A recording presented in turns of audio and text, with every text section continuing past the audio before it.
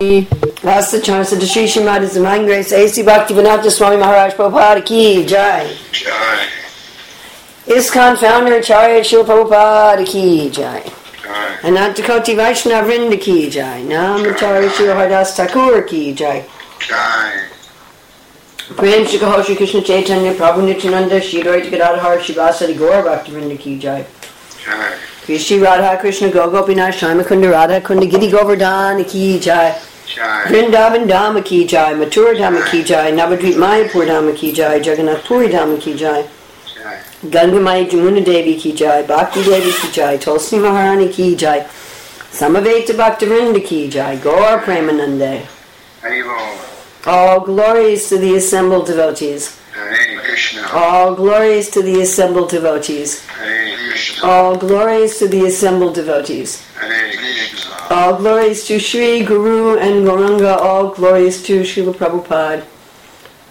Nama Om Vishnu Padaya Krishna Prasthaya Bhutale Srimate Bhaktivedanta Swami Niti Namane Namaste Saraswati Deve Gaura Manipacharani Nivasesa Sannivadi Paskachade Satarane Vandeham Sri Guru Shri Yuta Padakamalam Sri Gurun Vaishnavamscha Shri Rupam Sagrajatam Sahagana Raghunatham Vitam Stam Sajivam Sadvaitam Sadvadutam Paritana Sahita Krishna Chaitanya Devam Shri Radha Krishna Padam Sahagana Lalita Shri Vishakam Vitamscha Vanchakalpa Jubischa Kipasandaviyavata Patitanam Pavanavya Vaishnavebhi Namo Namaha.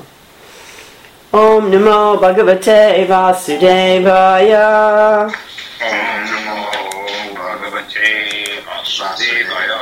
Om Namo Bhagavate Vasudevaya.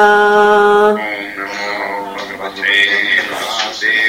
Om Namo Bhagavate Vasudevaya.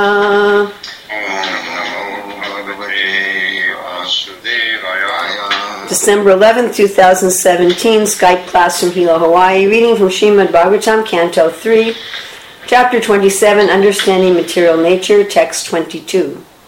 Jnanena drista tatvena Vairagyena baliyasa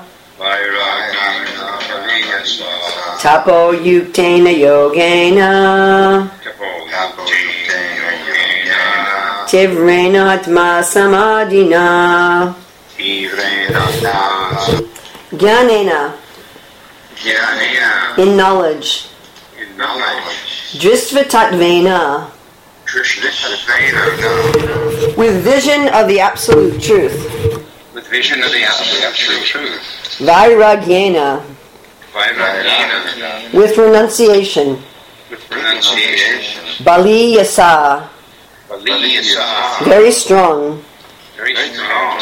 Tapa yuktena by engagement in austerity By engagement in austerity. Yogena Yogena. by mystic yoga By mystic yoga. Tivrena Tivrena. firmly fixed Firmly fixed. Atma samadhina Atma Samadhina. by self-absorption. By self-absorption. Muted. Unmuted. It's funny, and generally if we say to someone, you're very self-absorbed, what we mean is that, what we mean by that is that they're very narcissistic. That's not what it means here. Atma means the soul, and samadhi means you're in a state of total absorption. Interesting point we may return to later. Translation and purport by Srila Prabhupada. This devotional service has to be performed strongly, in perfect knowledge and with transcendental vision. One must be strongly renounced and must engage in austerity and perform mystic yoga in order to be firmly fixed in self-absorption. We have strongly, and firmly. If we look in the Sanskrit, we've got two. Baliyasha and Tivrena. Translation Prabhupada had 3, and the Sanskrit there's 2. Purport. Devotional service in Krishna consciousness cannot be performed blindly due to material emotion or mental concoction. It is specifically mentioned here that one has to perform devotional service in full knowledge by visualizing the absolute truth. We can understand about the supreme truth by evolving transcendental knowledge, and the result of such transcendental knowledge will be manifested by renunciation. That renunciation is not temporary or artificial, but is very strong. It is said that development of Krishna consciousness is exhibited by proportionate material detachment or vairagya. If one does not separate himself from material enjoyment, it is to be understood that he is not advancing in Krishna consciousness. Renunciation in Krishna consciousness is so strong that it cannot be deviated by any attractive illusion. One has to perform devotional service in full tapasya, austerity. One should fast on the 2 Ekadasi days, which fall on the 11th day of the waxing and waning moon, and on the birthdays of Lord Krishna, Lord Rama, and Chaitanya Mahaprabhu. There are many such fasting days. Yogena means, quote, by controlling the senses and mind, unquote. Yoga Indriya Samyama.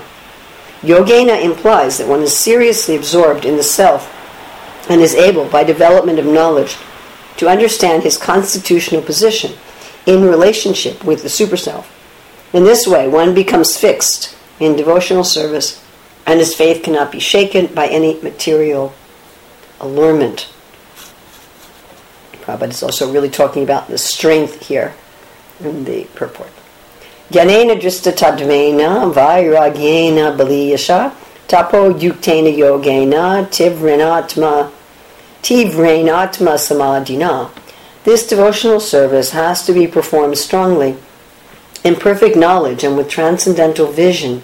One must be strongly renounced and must engage in austerity and perform mystic yoga in order to be firmly fixed in self-absorption. So Prabhupada starts out here. Devotional service in Krishna consciousness cannot be performed blindly due to material emotions or mental concoctions. Now sometimes Prabhupada does talk about the effect of blind service. He'll say that if you're given a medicine, even without knowing, even if you don't know you're given the medicine, say you're given the medicine when you're unconscious, the medicine will still act. Of course, interestingly enough, in medicine there's what's called the placebo effect. And the effect of medicine is much stronger if you know you're given the medicine, you have faith in the medicine, you have faith in the person who gives you the medicine, than if you don't. There's a nocebo effect also. So there is some element even in medicine of faith and knowledge. But in general, a medicine will act whether you know it or not. And in fact, engaging people blindly in devotional service, what we call agyata sukriti, unknowing pious activities.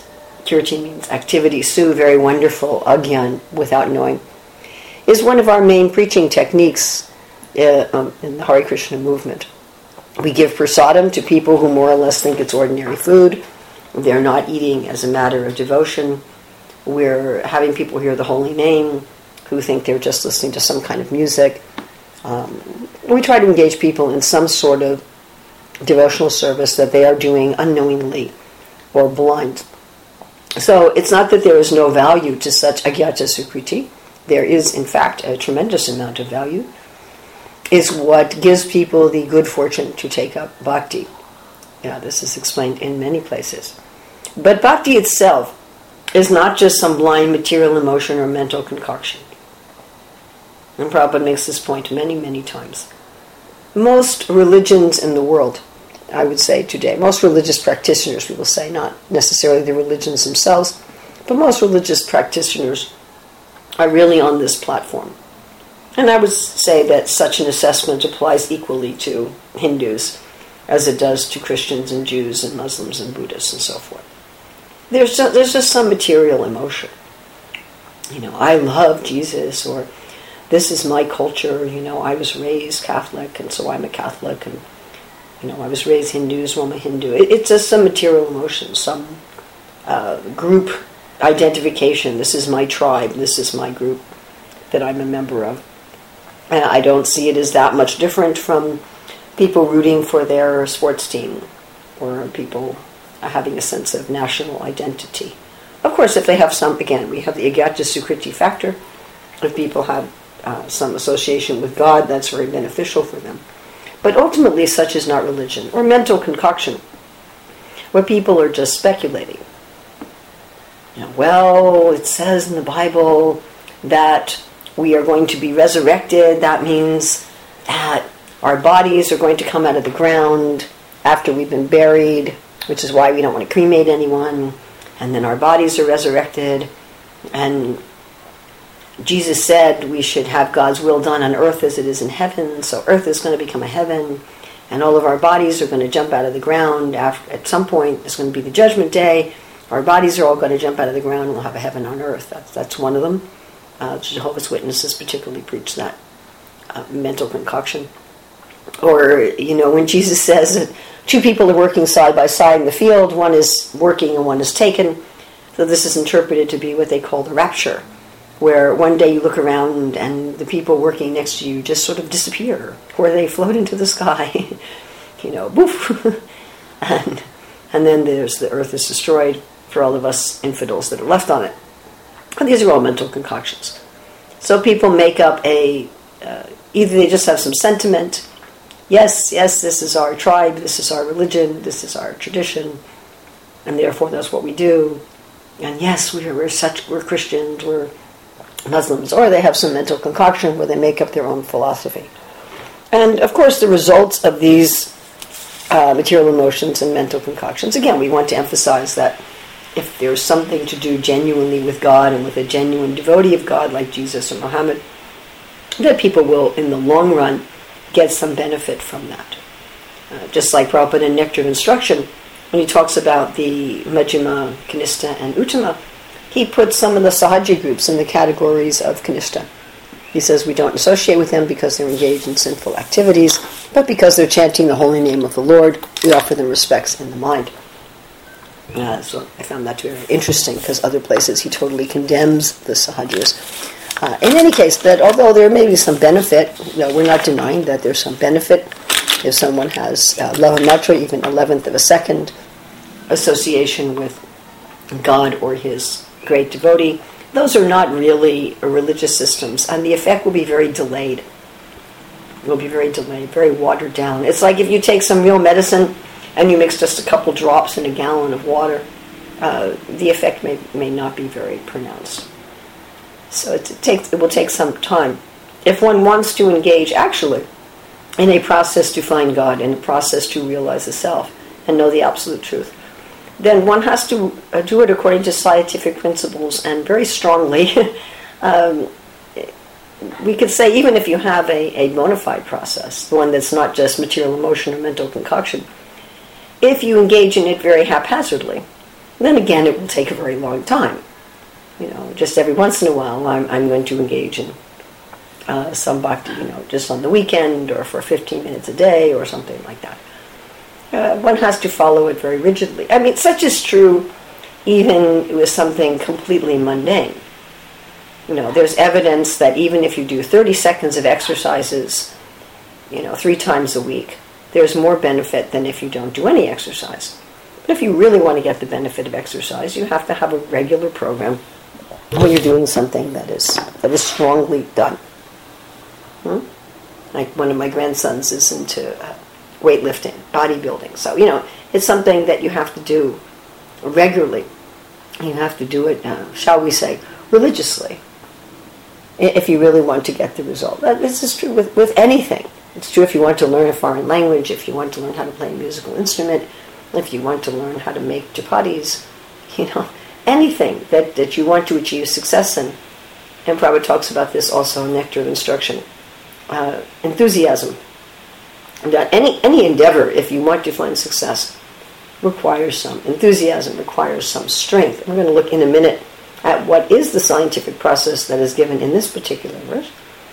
But we should note, before looking at that process, that the fact that there is a sadhana and the fact that there is a scientific process does not deny that the ultimate way of achieving bhakti is not really exactly because of our sadhana. In fact, this point is very clearly made by Rupa Goswami in the Bhakti-Rasamrita Sindhu and in Prabhupada's summary of the Nectar of Devotion. Ultimately, our success in bhakti depends entirely on the mercy of the Lord and the devotees. Depends entirely on grace. So when consulting the last few days on the Shastrik Advisory Council, we're in the process of writing a paper for the GBC about how to fast and break fast on Ram Navami. So I was consulting with one devotee about practices in other sampradayas. And this one devotee told me, well, in the Sri Sampradaya, they don't usually fast on Vishnu Tattva appearance days because they don't believe that you achieve perfection, you don't achieve moksha and Vaikuntha through sadhana. You achieve moksha through grace. So why do a sadhana? Of course, they do in the Sri Sampradaya complicated processes of archana. So that seems to me that is some kind of sadhana. Archana is one of the 9 processes of sadhana. But we know that there is these 2 camps in the Sri Sampradaya, the monkey and the kitten camp. The monkey camp says that it is sadhana, that the monkey has to hold on to the mother. The mother's running around and the monkey is holding on. And then there's the cat group, that the kitten is really just surrendering and the cat is carrying the kitten everywhere. So we favor in the Gaudiya Sampradaya more of the kitten view than the monkey view. However, we don't deny that our sadhana is important. And our acharyas specifically point to the Damodar Leela as evidence that both sadhana and grace are required, that the 2 fingers too short of the rope that Yasodhama was trying to tie around little Krishna represent sadhana and grace. So the purpose of our sadhana, and this is a very important point, I mean, this is the only point you get out of this whole talk, this is a very important point. The purpose of our sadhana is simply to say, I need you, I want you, I am receptive to you. The point of our sadhana is not to earn grace, it is not to earn bhakti, it is not to conquer the material energy. The concept of conquering the material energy and earning is much more prevalent in Karma Yoga, Gyan Yoga, and Dhyan Yoga. But in Bhakti Yoga, even those require some grace of bhakti to be successful. But in Bhakti Yoga itself, our purpose of our sadhana is to attract grace. And then you might say, well, why don't we just wait for grace to fall on our head, which it might do. Why do sadhana at all? But without doing sadhana, we do not show our seriousness. So this is, it's a kind of a mystery that the mercy of the Lord is unearned. I have an email sitting in my inbox for a week or so from one leading preacher. How do we call it causeless mercy? It seems that there's a cause. The cause is what we do. This verse and purport is very much about what we're supposed to do. And what we're supposed to do very strongly. Baliyasya and Tivrena, where it's something that we're supposed to do with strength. So why is there this emphasis on what we're supposed to do and doing it with strength? It sounds like, my grandson's weightlifting kind of thing. That's what it sounds like. And there's a direct relationship between how many hours he spends at the gym and how many weights he lifts and how the size of his muscles. I mean, there's a direct causal relationship, that he's the cause. So it seems that Bhakti Yoga is like that. But no, it's not like that. And the analogy that I give a lot is that if we betray somebody, and I think the best way to understand it, again, I usually do it this way, is to first think of ourselves as the betrayed party.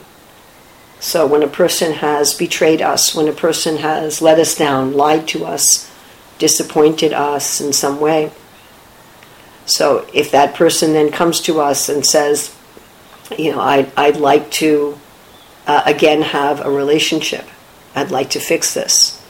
So no matter what they do to try to fix that relationship, we as the offended party are the ones who decide when the relationship is restored. That is our right to decide. The offender cannot say, okay, now I have demonstrated my repentance sufficiently, I get to decide now that the relationship is restored. It's always the offended party. And we understand this very well when we are the offended party. If somebody has cheated you and betrayed you, they can never at any point demand a restoration of the relationship, nor can they criticize you for not restoring the relationship when they want it to be restored. It's up to the offended party. So at the same time, the offended party is not likely to want to restore the relationship, especially if there's been a significant breach, just simply on the say-so of the offender that they want the relationship back. That's not very likely. You know, I know a family whose son became a heroin addict and was stealing from the family, and they told me that they would not allow him back in the house because they couldn't trust him. Now, they wanted him back in the house. It's not that their desire to have him back in the house was small. They had a huge desire to have him back in the house, but they wanted him to demonstrate that he was sober, that he was straight, that he was clean, before they would allow him back in the house. Still, whether or not they allowed him back in the house was their decision entirely. And whether or not we as the offended party let the offender back in one sense, is not exactly predicated on what the offender does. It's our own will in the matter. And we all have experience that sometimes we let an offender back in, even if they've done something very small, or sometimes if they've done just a small portion of what we've asked them to do. You know, oh, I've offended you, what can I do? Well, you can do this and this and this. And then after they've done only a fourth of it or a third of it, we say, oh, okay, you can come back. And sometimes the person has done everything we've asked, and we're still like, you know, I'm not ready yet. So therefore, our allowing an offender back into our life is causeless. It's not dependent on what the offender does to show rectification. It's a manifestation of our own will. And at the same time, we are very unlikely to exercise that will to let the offender back unless they make some effort at showing us their repentance in some kind of action that they perform strongly and not haphazardly. So this is the relationship between sadhana and grace.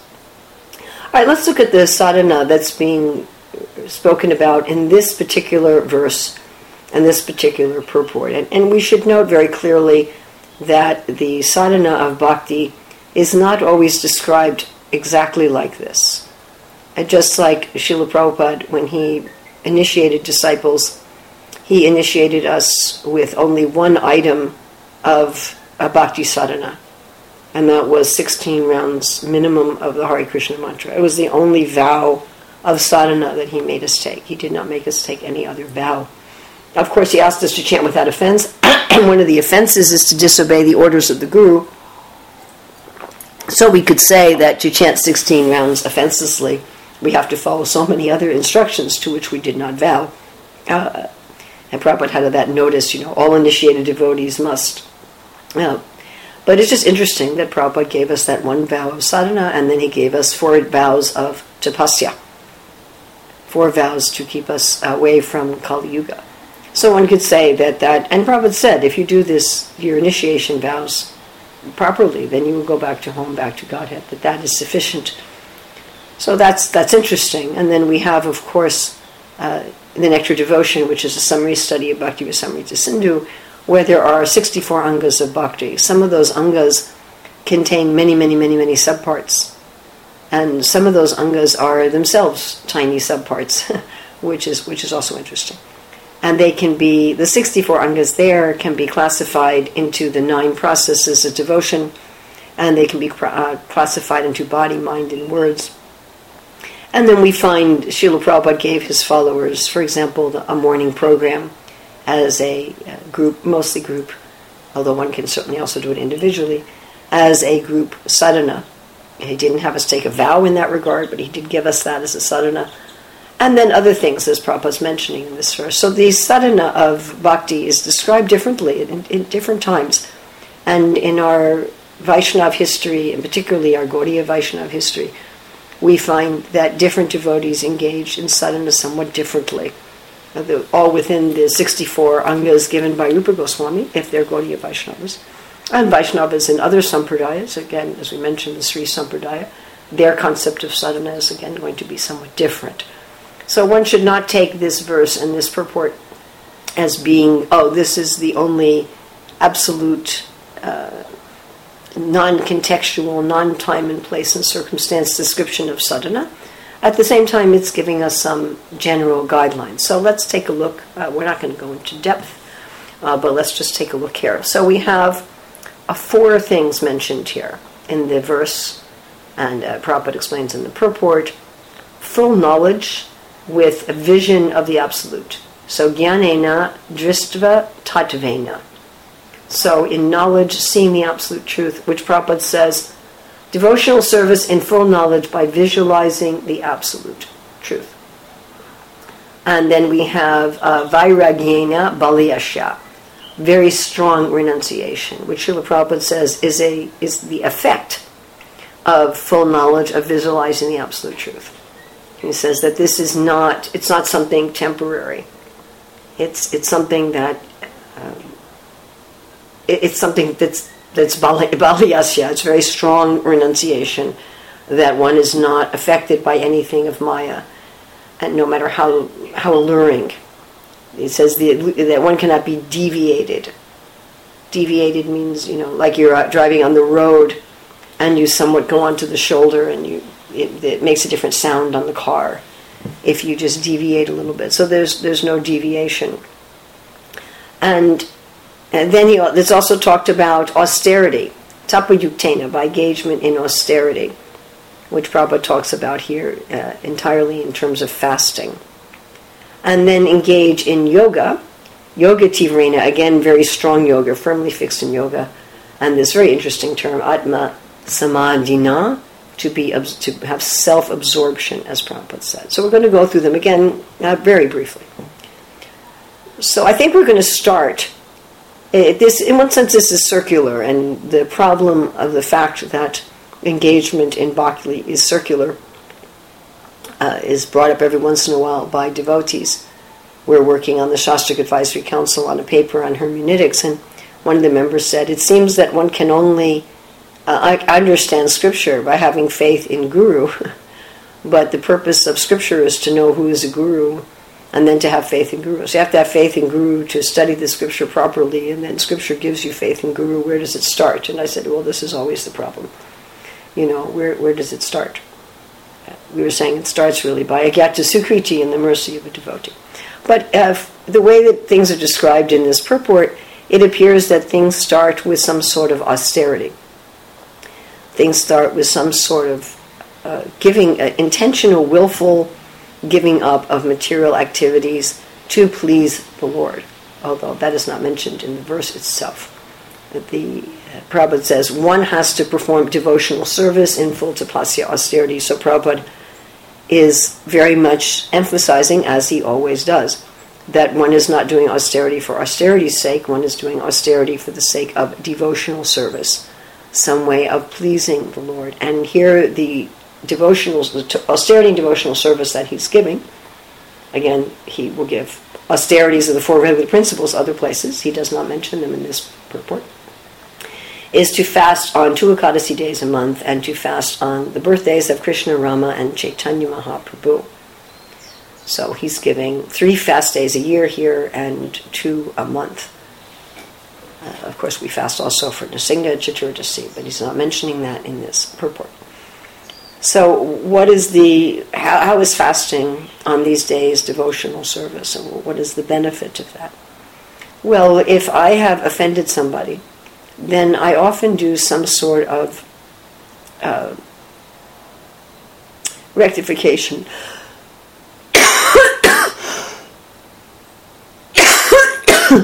That is some sort of restitution. Now, if I offended you by breaking your window, then I may pay to fix your window. But some ways of offending a person are not fixable in the same way. They're, if a man cheats on his wife with another woman, so you can't fix that like you fix a broken window. It's just not like that. You can just say, well, I won't talk to that woman anymore. But that's not fixing it. That's just saying I won't break your window again, but it's not really fixing the broken window.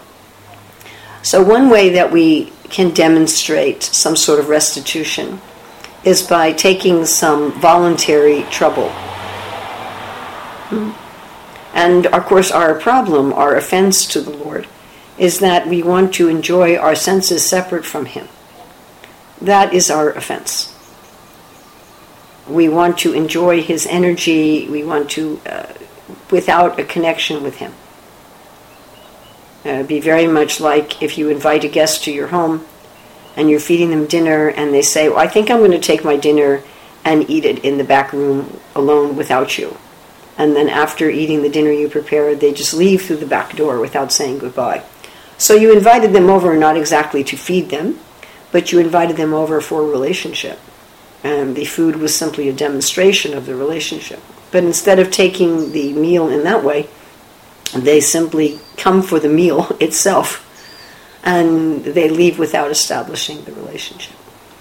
So that is kind of what we have been doing with Krishna. Krishna is providing, through his energies, everything to be used as part of our relationship with him. We want to use it separately from him. We want to forget about him. We want to deny that he's providing it. So one way that we can rectify this is to hang out with him without eating. I hope this makes sense to everyone. So let's say, someone has invited you over for dinner 100 times, and every time you come and you just take the dinner to the back room and you leave. And we see this sometimes in a family. The teenage children, they don't eat with the family anymore. They just they show up for the meal, they take the food to their own room, and then they leave without talking to anybody. So a rectification for this would be if they would come and hang out with the family when there was no meal involved, when there wasn't any eating. And that way they show, I'm not coming here for the food, I'm coming here to be with the family. So this fasting is a way of saying, Krishna, I am going to give up some personal sense enjoyment, and I'm going to simply use that time to serve you. Of course, in Jnana Yoga, fasting is done for a different purpose. Fasting is done as a way to mechanically gain control over the mind and body, and one has to be careful in bhakti that one doesn't try to enjoy that effect of fasting. I found this happen to myself when I used to do Nirjala Ekadasi, stay up all night, that there was a sense of pleasure from that vairagya. And vairagya is mentioned in this verse, and it was a very selfish sense of pleasure. That, I'm able not to eat and not to drink and not to sleep. I am so powerful. I have conquered my body. So one should not fast in that way. That is the pleasure, the mundane pleasure, that's a side effect of Jnana Yoga. But it's a way of saying, Krishna, I'm going to abjure from the kind of sense enjoyment that I normally try to take separately from you. Also on a practical level, by fasting, and one has a lot more time to engage in hearing and chanting, because eating involves shopping and cooking and cleaning up and so many things. It's a huge part of our day, a huge part of our energy. So it's also on a very practical level. So what happens when we demonstrate to the Lord some sort of, as they call, restorative justice? This is restorative justice. So I'm not just simply saying I'm sorry, but I'm giving up something. I'm trying to actively rectify. I'm trying to pay for the broken window. So the result of that, of course, is that Krishna becomes pleased. Now, another result of that is that by taking some austerity in life, we gain the ability to do yoga. Yoga, which in samadhi, to be able to fix the mind on the Lord, requires some mental strength. The word virya is one of the 6 forms of wealth, strength. So one requires some strength, just like I couldn't go into the gym with my grandson and immediately lift whatever he's lifting, 250 pounds, dead weight. I would get very hurt. I'd have to start with, 5 pounds. So one also requires mental strength to be in samadhi. And this mental strength can be given mechanically, by gradually increasing one's time in meditation and so forth. And it also is a product of grace. So when the Lord sees that we are doing something in restorative justice, that we are acknowledging that we are the offenders and that we are taking some voluntary austerity to show our sorrow, to show that we are apologetic, then he gives us the mental strength to fix our minds upon him. And there's a direct relationship between austerity and virya in yoga. Both a relationship mechanically and a relationship in terms of grace. Then fixing our minds in yoga, it says here, Atma Samadhina, that we become self-absorbed. And again, materially, to become self-absorbed is a very bad thing. It means that one is narcissistic, that one only thinks about oneself. And one doesn't think about others. One is selfish. But in the 6th chapter of Bhagavad Gita, Krishna always says this, that one should fix the mind on the self and think of nothing else. How is that? How strange. Samadhi means you are so fixed on what on your object of meditation that you do become unaware of everything. We have all these examples in the Shastra, Shamaka Rishi, Lord Shiva, who will become unaware of their surroundings because they are fixed in the self. But of course, the self, as Prabhupada says here, our constitutional position in relation with the super self. So what is it that one is fixed on? One is fixed on one's loving relationship with the Lord. And in the beginning of bhakti, that's of course very general. Jivaraswara Praya Krishna Nityadasa, I'm fixed as a servant of the Lord. And as we progress in bhakti, that becomes very specific. I was speaking to one devotee the other day, and who said to me, yes, I'm very inclined to Sakya Bhav. I really like to be. I have some realization that I'm Krishna's friend. So as one progresses in bhakti, that if one is doing bhakti properly, that should happen, that some awakening of a feeling for Krishna starts to develop and gradually manifests as more and more specific. And so that is one's self-absorption, that one is absorbed, as Prabhupada would say, in one's real self-interest. And such doesn't make one narcissistic or narrow. In fact, it's exactly the opposite. Because our real self is in relationship with Krishna, and Krishna is everything. The more we are absorbed in our real self, the more compassionate and giving we become. And it's just quite interesting. Materially, people try to imitate such an idea when they say, first you have to love yourself and then you can love others. But unless you know who is yourself that you're loving, that doesn't really work. It may be practical that a materialistic person has to retain their own sense of self-dignity and self-care when giving to others, or they won't be able to maintain their giving, but that's a practical adjustment for selfish people. But here we're talking about something very different, that when we have our real self-interest, we become the most compassionate. Now, it's difficult, again, we have this circle to say what happens first, because we have this jnanena jista tattvena. So when I'm in yoga on myself, do I then visualize the Lord, or is it by visualizing the Lord in knowledge that I gain focus on myself?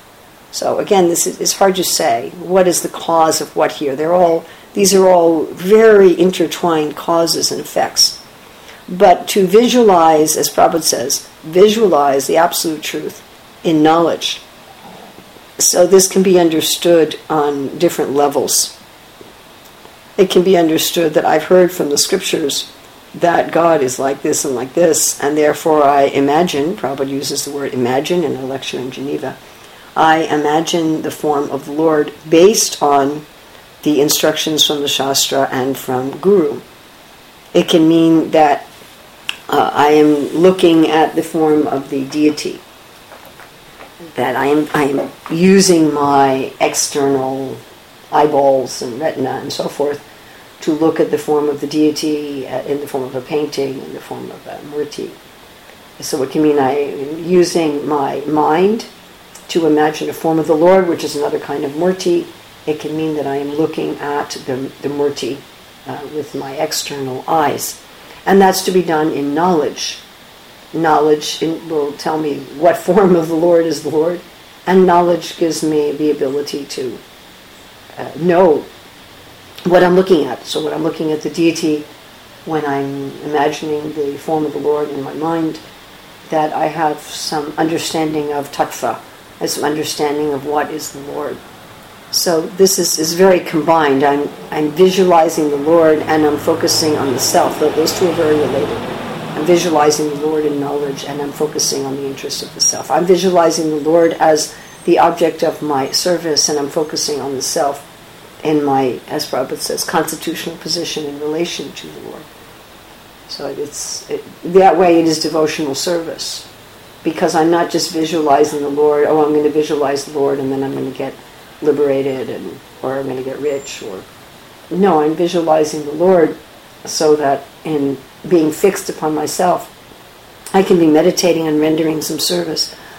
So what is one very measurable effect that one's sadhana and bhakti is happening? I mean, the measurable effect of weightlifting is that you can lift weights. I mean, it's very measurable. You know, my grandson will take videos of himself lifting weights. You can see. And it's really funny. He was saying that he wanted to show that he's not taking steroids. So what he's doing is he's growing out his hair, and he's taking pictures of the length of his hair and the amount of weight he's lifting to show that his progression in being able to lift weights is happening in a natural pace, because you can judge the length of his hair and the weights that he's lifting. My point is that it's measurable. He's able to measure, this is my progress. So one should also be able to measure our progress in bhakti, and one measurement here, it's not the only one, but one measurement here is that no matter how strong of a material allurement is presented, one is not deviated. Now, such a situation is only possible when you have this dristva tattvena, or tattva darshina, as Krishna describes the bona fide guru. When you actually see truth. It's the only way that is possible. And we should note very clearly that at a certain point this becomes absolute. Like with Haridas Thakur, Maya Devi herself appears in front of him, and he's not at all interested in any of her allurements whatsoever. As we're progressing in bhakti, it tends to be a gradual thing.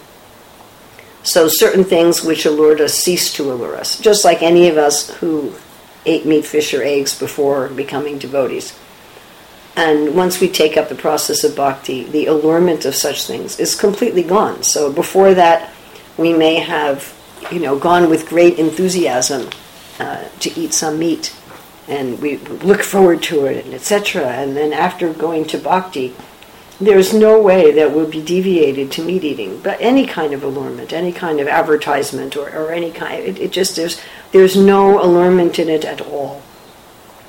So that's not a total freedom from Maya by any means, but it certainly is a freedom from Maya. It's something where the detachment is so strong that it cannot be deviated at all. And as we progress in bhakti, such things happen more and more. As they say, you have to, once you've seen certain things or heard certain things, you cannot unsee them. And it is such seeing without being able to unsee that gives us this undeviated detachment. It's not a question of willpower. Willpower is exhausted. And willpower, we see even with the great yogis who are trying to mechanically become free from Maya, that they may be successful for thousands of years and then they get deviated. And I'm sure we've seen this with ourselves. There's something we think, yes, I've conquered this problem by my intelligence and my strength and my association. But then we're in some difficult situation that pushes us over the edge, and again we do the thing that we thought we had renounced, whatever it may be. We're yelling at our spouse or whatever problem we're particularly facing. And Prabhupada calls these things addictions. And the only benefit of these addictions is to point out to us our need for mercy, our lack of being able to conquer the material energy by our own strength, the areas in which we do become deviated, which are different for each of us. Each of us have our own struggles. We tend to think that our struggles are so special, etc. But anyway, that's a bunch of nonsense. One person struggles with X, another person struggles with Y, another person struggles with Z or Z. So there are some areas that we're still going to be struggling with even after years of bhakti. Because ultimately the way that we get into this undeviated detachment is through grace. That the Lord being pleased with our visualizing Him, the Lord being pleased with our meditation, the Lord being pleased with our austerity, He gives us an actual vision of the truth. He shows us the truth. He says here, it's like this. And once we see the truth, then we will never unsee it. I mean, we could if we wanted to. Our free will is not taken away. But once we see the truth, we don't unsee it. And once we see the truth, we have no more attachment to the illusion no matter what. And I've given so many examples of this. One example is how I went to Hollywood when I was 10. We had some relative who worked there. I got to be on the set of one of my favorite TV shows at the time. And when I was on the set, I got to see the tricks of the show. The show involved some magic. And when you watched the TV, it looked magical. But when I was on the set and actually saw how it was done, then it no longer looked magical.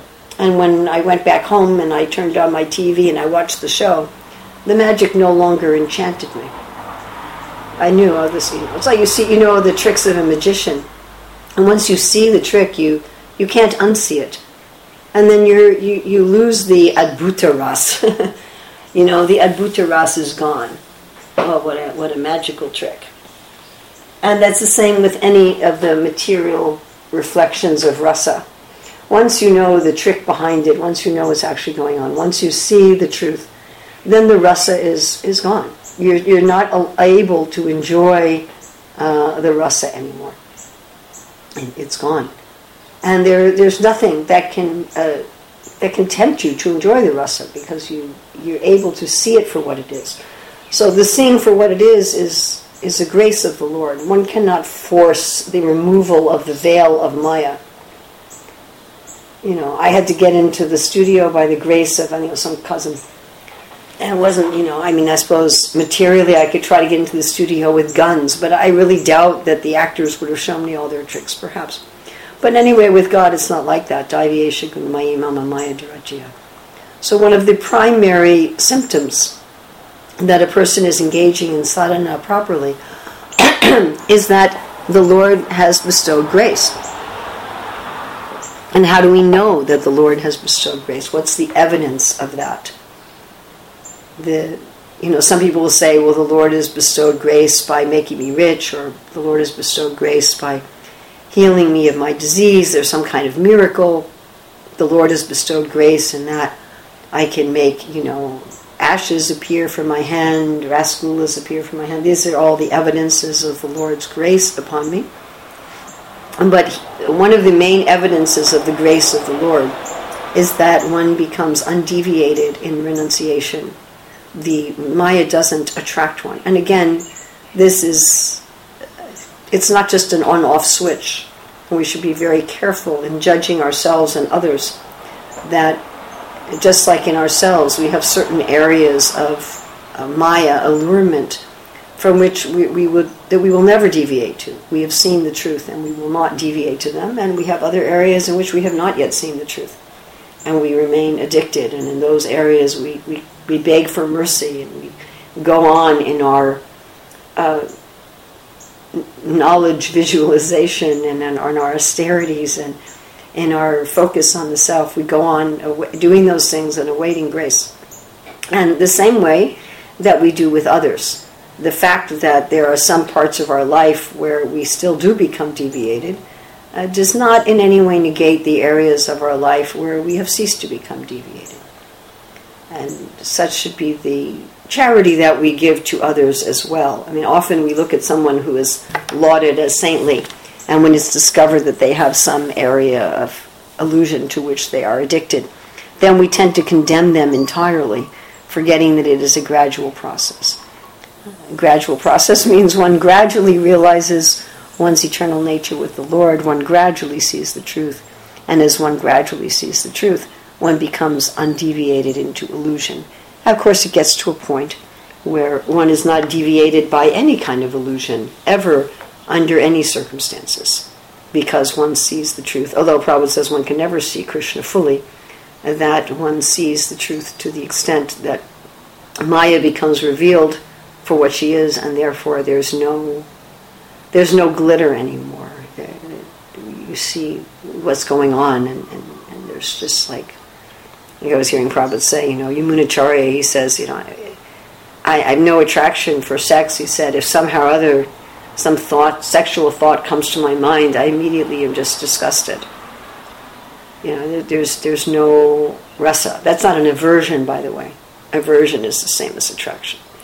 That's not an aversion. It's just simply like, I see it for what it is, and seeing it for what it is, I have no interest.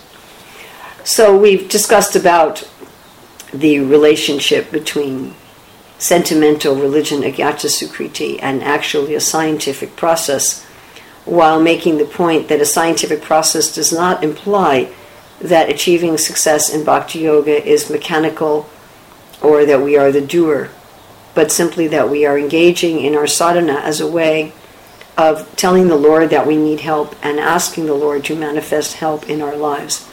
And here we have 3 aspects. Well, 4 points are made here. Really, 3 are aspects of sadhana, and 1 is an aspect of grace.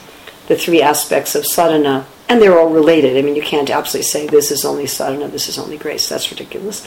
Nor can you say that these are absolutely, this is the cause and that is the effect. They're very intertwined. As each is the cause and the effect of the other. But we talked about sadhana as austerities, particularly here Prabhupada's talking about fasting. And this again is to show the Lord that we are focused on Him and not on enjoying His energies separately from Him. That we are fixed on our real self with the aim of awakening our constitutional position in relationship to the Lord. That we are using with the transcendental knowledge from the Shastra and Guru, we are visualizing the Lord in our mind or in the form of the deity. And these activities of bhakti, these austerities, this focused meditation on our real self, and this visualization of the Lord in knowledge attract the grace of the Lord, who shows us the truth in such a way that we become undeviated gradually through various aspects of allurement until we no longer can be deviated by any aspect of allurement, and we become fully fixed in our relationship with the Lord.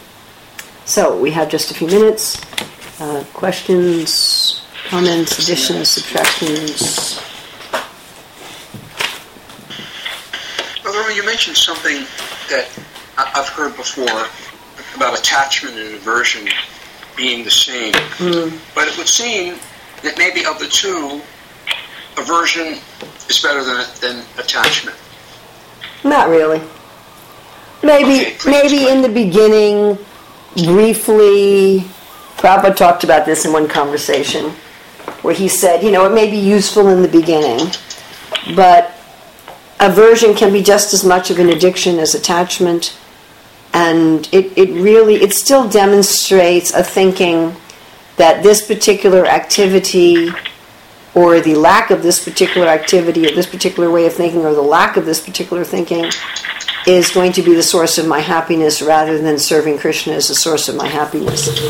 Whether one thinks that the presence or the absence of something is more important than Krishna, it doesn't really matter. You're still putting something as more important than Krishna. I mean, it's not a question as to whether or not we have... naturally we should be adverse to eating rotten food. And we should be attached to eating healthy food. The problem is when you have some element of addiction. And addiction can be both in the form of attachment and aversion. There's aversion addictions also. Where, we somehow idolize either that attachment or that aversion so that it substitutes for God. And you see this. You see that people become attached to their austerities in a way that makes them forget about God. Another principle of why aversion is the same as attachment is if it's an addiction, if one is addicted to the aversion, then one will be absorbed in it. We saw this so many times with some of our erstwhile sannyasis who spent a lot of their time and energy speaking about women in grahastha life in terms of aversion. And pretty much, almost all, not all, but almost all that I know that engaged in that ended up getting married. It's because you go to what you think about. So if you think about something in terms of aversion, it doesn't really matter. It's what you think about.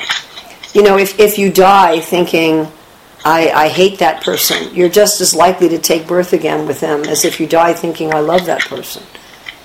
It's what we're absorbed in. I want to just briefly answer Ramananda's question. You ask, is there a chart or something that delineates which of the 64 angas of bhakti is associated with the 9 processes of devotional service and with mind, body, and words? I might have done that for my Nectar Devotion classes. If you shoot me an email and remind me to look for that, I'll see if I can look for it, but it's going to be a delay in my answering because I've got so many other things going on with deadlines right now. But I might. I know that I did an exercise with my students teaching Nectar Devotion with Bhakti Shastri where they're supposed to figure that out. But I don't remember if I have an answer key or not. So I just have to look if I just have the exercise or I just have the answer key. Yeah, Candida is saying detachment is real renunciation. Detachment basically means that I have no attraction whatsoever to enjoying something separately from Krishna. I have no interest in it. My emotions are flat. When Yamunacharya says that he spits, it's not... he's actually experiencing to some extent a ghastly rasa in relationship to Krishna. It's not material aversion at all. It's a ghastly rasa which is ecstatic. Materially, one's emotions are just flat. I think it's like if we drive past a McDonald's, we're just flat. We're not experiencing some heavy aversion. We just have no interest. We feel compassion for the cows and so forth, but that's different from an aversion, which tends to become an aversion tends to become something obsessive. I hope that's clear. I need to go. Srila Prabhupada ki jai.